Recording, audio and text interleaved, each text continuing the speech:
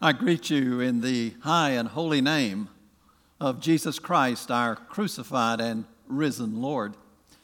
As Trevor told you earlier, today is graduation Sunday, and on this day we think of young people, of course, who are dreaming and planning about the future. But that is not a task just for the young. That's a task for all of us who call Jesus Lord, because each of us should be growing in Christ, becoming more Christ-like. Each of us should say amen to the words you just heard sung by the men, I am determined to live for the King. And that basically is the heart of my message today. By the way, I want to salute the congregation, Mount Horeb, for being so friendly. I'm reminded of this so often because if I'm out at a store or a restaurant in the Midlands, so often one of you will come up to me and introduce yourself and make some kind remark. Just yesterday, I was at Trader Joe's, and I didn't think I would be recognized because I was wearing shorts and a golf shirt and a mask. But one of the gracious ladies of Mount Horeb spotted me and walked up, introduced herself, and said, thank you for being part of the Mount Horeb family. And of course, that made me feel extremely good. And it reminded me that one of the key reasons why we are such a fast-growing church is that we're such a friendly church. The scripture for today comes from 1 John, first letter of John, chapter 3, and I'll read the first 3 verses. And if you're able, I invite you to stand for the reading of God's holy and inerrant word. See what great love the Father has lavished on us, that we should be called children of God. And that's what we are. The reason the world does not know us is that it did not know Him. Dear friends, now we are children of God, and what we will be has not yet been made known. But we know that when Christ appears, we shall be like Him, for we shall see Him as He is.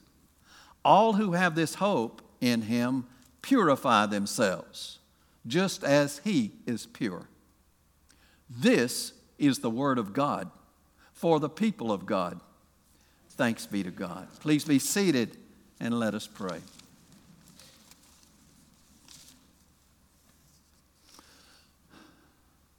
Take my lips and speak through them. Take our thoughts and think through them. Take our hearts and set them on fire with love for you. Unless you speak, nothing of significance will be spoken. Give us your word, Lord Jesus. Amen. One day in an art class, children were working with a substance called plasticine. It's a clay-like substance that can be used over and over because it does not harden. And one little girl had made a form with wings on it. And she held it up and said, "Look at my angel." And the other children were delighted. And then she rolled up the plasticine into a ball and held it up and said, "Now what do you see?" And one little boy said, "It looks like a ball to me." She said, "No, it's a hiding angel." The Bible declares there's a hiding angel or saint inside each one of us yearning to burst forth. That's the message in the first 3 verses of the letter of 1 John, written by the disciple John. This letter is a loving and a somewhat anxious sermon written by the disciple, probably between the years 85 and 90 AD, written, we think, in the city of Ephesus. And the letter was sent to some second and third generation Christians who were becoming somewhat less confident, losing some of their enthusiasm. In our text for today, there are two great truths that I want to try to apply to our hearts. The first is this: remember who you are. Remember who you are. Listen again to the first verse. How great is the love the Father has lavished upon us, that we should be called children of God. And that is what we are. Now, if you listen to the TV pundits regularly, as I do, you hear them articulate a popular lie. They love to say, everybody is a child of God. Everybody is a child of God. The Bible does not agree. Jesus said some people are children of the devil. And I've met a few of them, and I suspect you have too. It is true that all people are made in the image of God. There's something of God in every person, and it is God's desire that every person become a child of His. But there's only one way to become a child of God, and that's to trust in Jesus Christ as Savior and Lord. Listen to the way John's Gospel puts it. Yet to all who did receive Him, Christ, to those who believed on His name, He gave the right to become children of God. The great Anglican Archbishop of South Africa, Desmond Tutu, died about a year ago at the age of 90. He was a great storyteller, a great man, a great Christian. He said, "My wife once gave me a birthday card, which is the least one can expect from a spouse. It said on the outside, 'We have a beautiful and unique relationship with each other.' And then on the inside of the card, she had written, 'I am beautiful and you are certainly unique.'" Now, the truth about us Christians is we are both beautiful and unique, but we deserve none of the credit. Our wonderful status is due to the fact that we have been adopted as children of God. St. Paul defined children of God this way: "For those who are led by the Spirit of God are children of God." Well, how do we become children of God? It's through adoption. St. Paul wrote this: "God sent His Son to redeem those under the law, that we might receive adoption to sonship." Let me illustrate with one of my favorite stories. There was a young couple who wanted to have a baby, and several years went by and they were unable to conceive. So they decided to adopt, and they adopted a tiny baby boy. Well, as sometimes happens, soon thereafter she became pregnant. So within a year, they've got 2 baby boys. And those 2 grew up, of course, together, and they went to the first grade together. And on the first day of class, first grade, one of the brothers stood up to introduce himself and his brother, and he said to the class, "Johnny and I are brothers. One of us is adopted, but I can't remember which one." Now, we Christians don't have to wonder which ones of us are adopted. We all are adopted. And so the question I would want to ask today: have you been adopted yet? Are you sure of it? Are you sure of your status as a child of God? If you're not sure, why not confirm it today? It's not difficult. All you have to do is have a little talk with our gracious God and just say to Him, "I want to become one of your children. I am a sinner who needs a Savior. I want the living Christ to rule in my life." That's it. That's all you have to do, and then it's a done deal, you see. Because God has already extended the invitation, and He's paid the price. And all we have to do is receive it. And nothing would thrill my heart more today than to know that somebody went home today sure for the first time that he or she is a child of God. That's the first truth I want to declare. Remember who you are. Here's the second truth. Remember what you can become.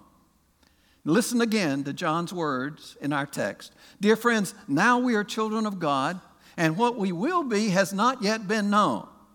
But we know that when he, Christ, appears, we shall be like him. Is that amazing or what? But I can imagine some of you are thinking, oh, Brother Bill, there's not much chance I'm going to resemble Christ anytime. I just got too many flaws. I'm too selfish. I'm too short-tempered. I'm too lustful. I'm too resentful. No chance of me resembling Christ anytime soon.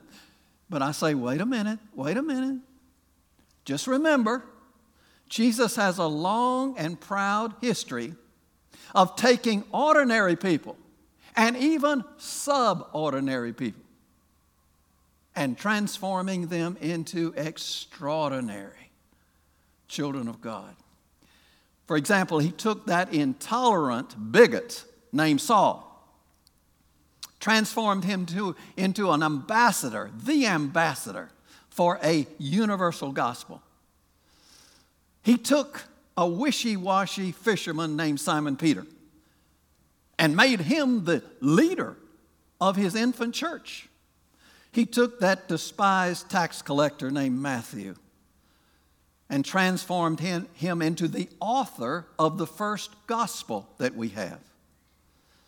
Jesus did not die on the cross just so that we can be forgiven and go to heaven, though that was the primary reason for the cross. But his purpose for us is even greater and more immediate. He wants us to be more like him right now, even before he takes us to heaven. Now, there's a big theological word to describe that process, and it's sanctification. Our founder, John Wesley, our Methodist founder, referred to it as going on to perfection. Wesley took seriously Jesus' command to be perfect as your heavenly Father is perfect. And Wesley used to love to remember that when Jesus was asked, what's the greatest and the first commandment? He said, love the Lord your God with all your heart and with all your soul and with all your mind. And the second is like it, love your neighbor as yourself. And when you hear that, if you react as I do, you say, that's almost impossible. I mean, to love God with all my heart and mind and soul and my neighbor as myself? No, that's beyond my capability. But Jesus would not have commanded it if it were not possible with God's help. Now, you may be thinking, Brother Bill, I am not a candidate for Christian perfection. I'm more like your average Joe or Jane. I do trust in the Lord Jesus Christ. God has helped me overcome some bad habits. He has intervened in powerful ways in my life. I'm pretty faithful to attend church, and I even open my checkbook to the work of the Lord. Why can't I just settle down right where I am and be an ordinary Christian? The answer is, there is an angel or a saint inside of you that the Lord wants to activate. The Lord has bigger plans for you than you dare to dream for yourself. But don't get the idea that he's calling you to a do-it-yourself project. This transformation does not depend on your willpower or your hard work. Only the Holy Spirit can make us resemble Christ. Let me say that again. Only the Holy Spirit can make us resemble Christ. This is the way St. Paul expressed it. As the Spirit of the Lord works within us, we become more and more like him and reflect his glory even more. The finest teacher I ever had the privilege to study under was the great Dr. James S. Stewart of Edinburgh, Scotland. Not only was he an eminent New Testament scholar, but he was one of the most inspired preachers of the 20th century. And it was Dr. Stewart's custom to always invite his students to come to his home for a drop-in so that he could get to know them a little bit better. And so I remember the night when I rang the doorbell at his front door, and when he and Mrs. Stewart opened the door and greeted me, I was so surprised at what I saw that I was silent for a few moments. What was I surprised about? Dr. and Mrs. Stewart looked alike. I was amazed.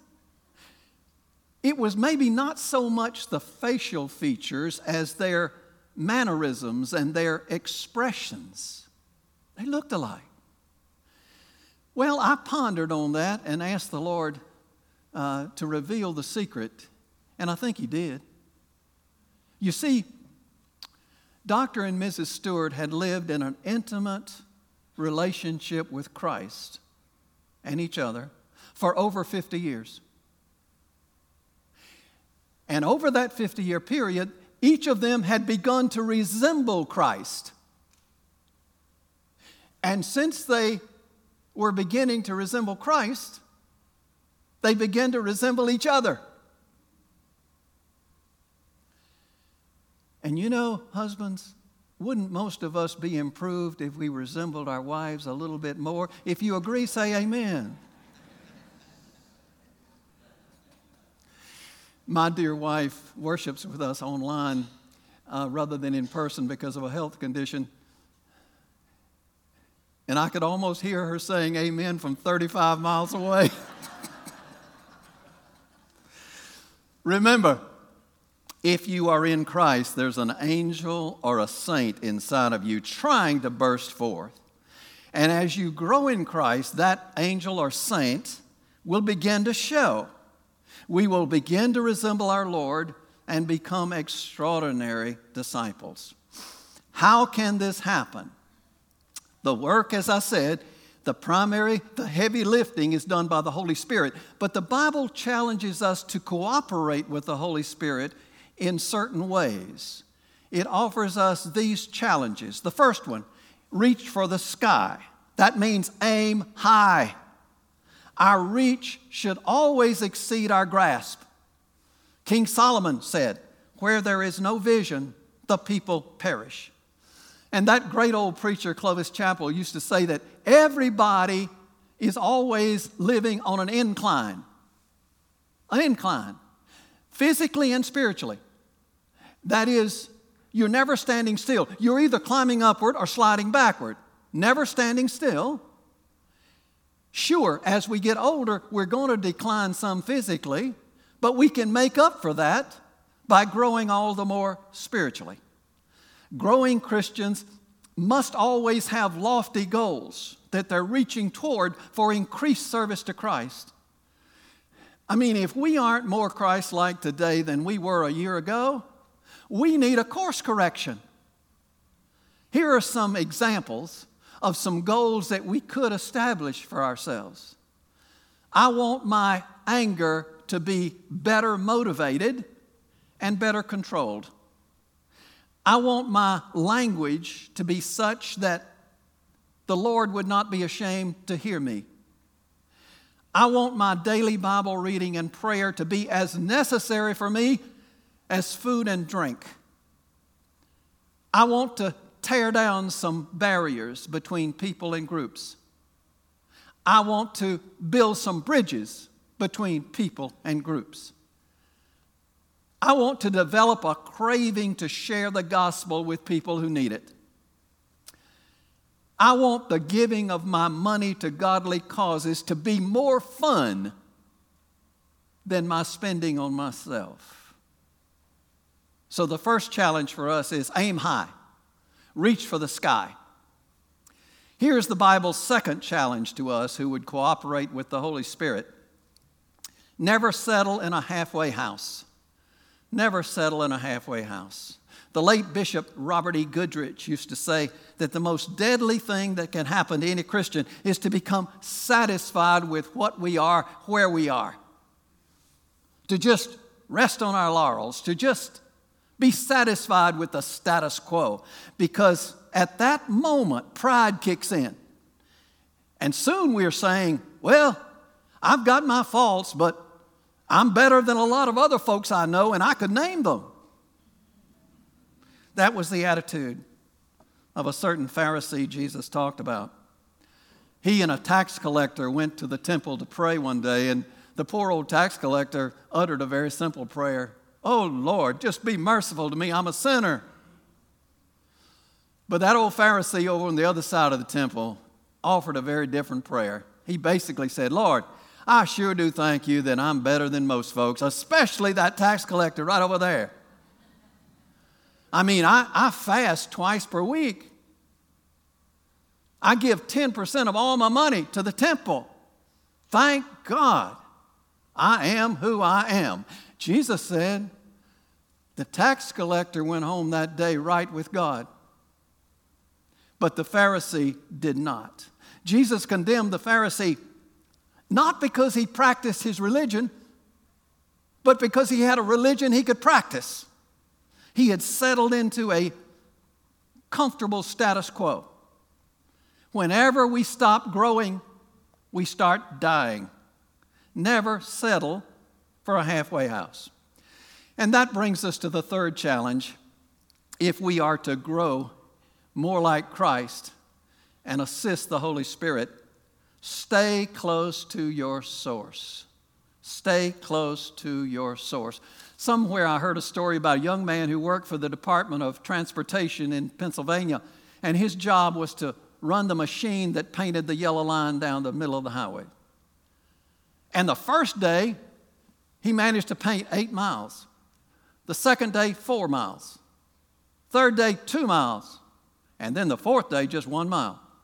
His supervisor came to him and said, hey man, what's the reason for the lack of productivity on your part? And the young fellow said, well, I'm painting fewer and fewer miles because I'm getting farther and farther from the paint can. And the supervisor said, hey man, I thought you knew. Keep the paint can near you.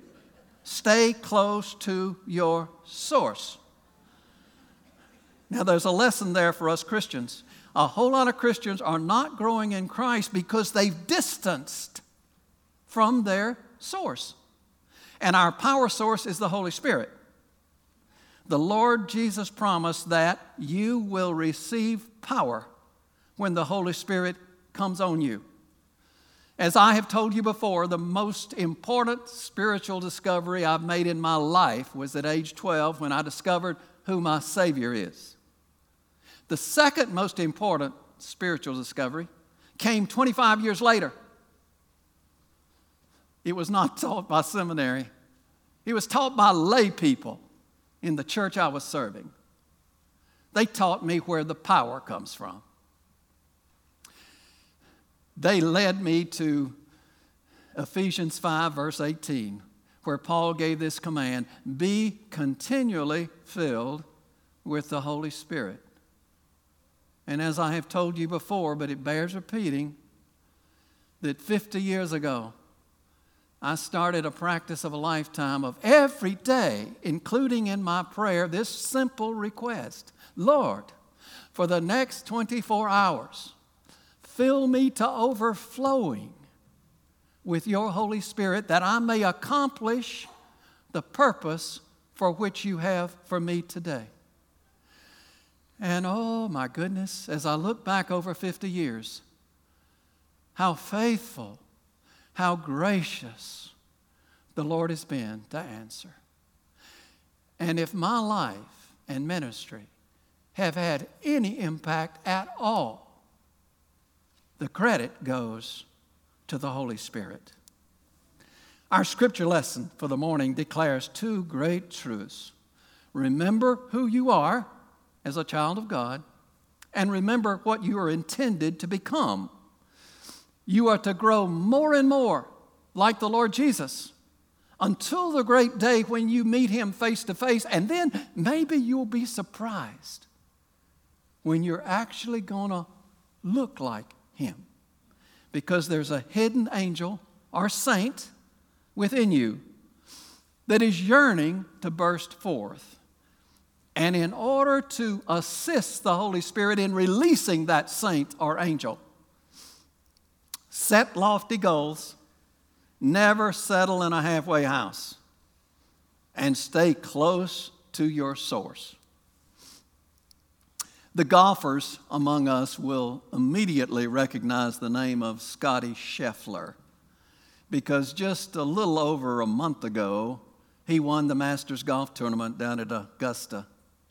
And yes, I was impressed by his golf game, as everybody else was, but I was even more impressed by what he told the press after he put on that iconic green jacket.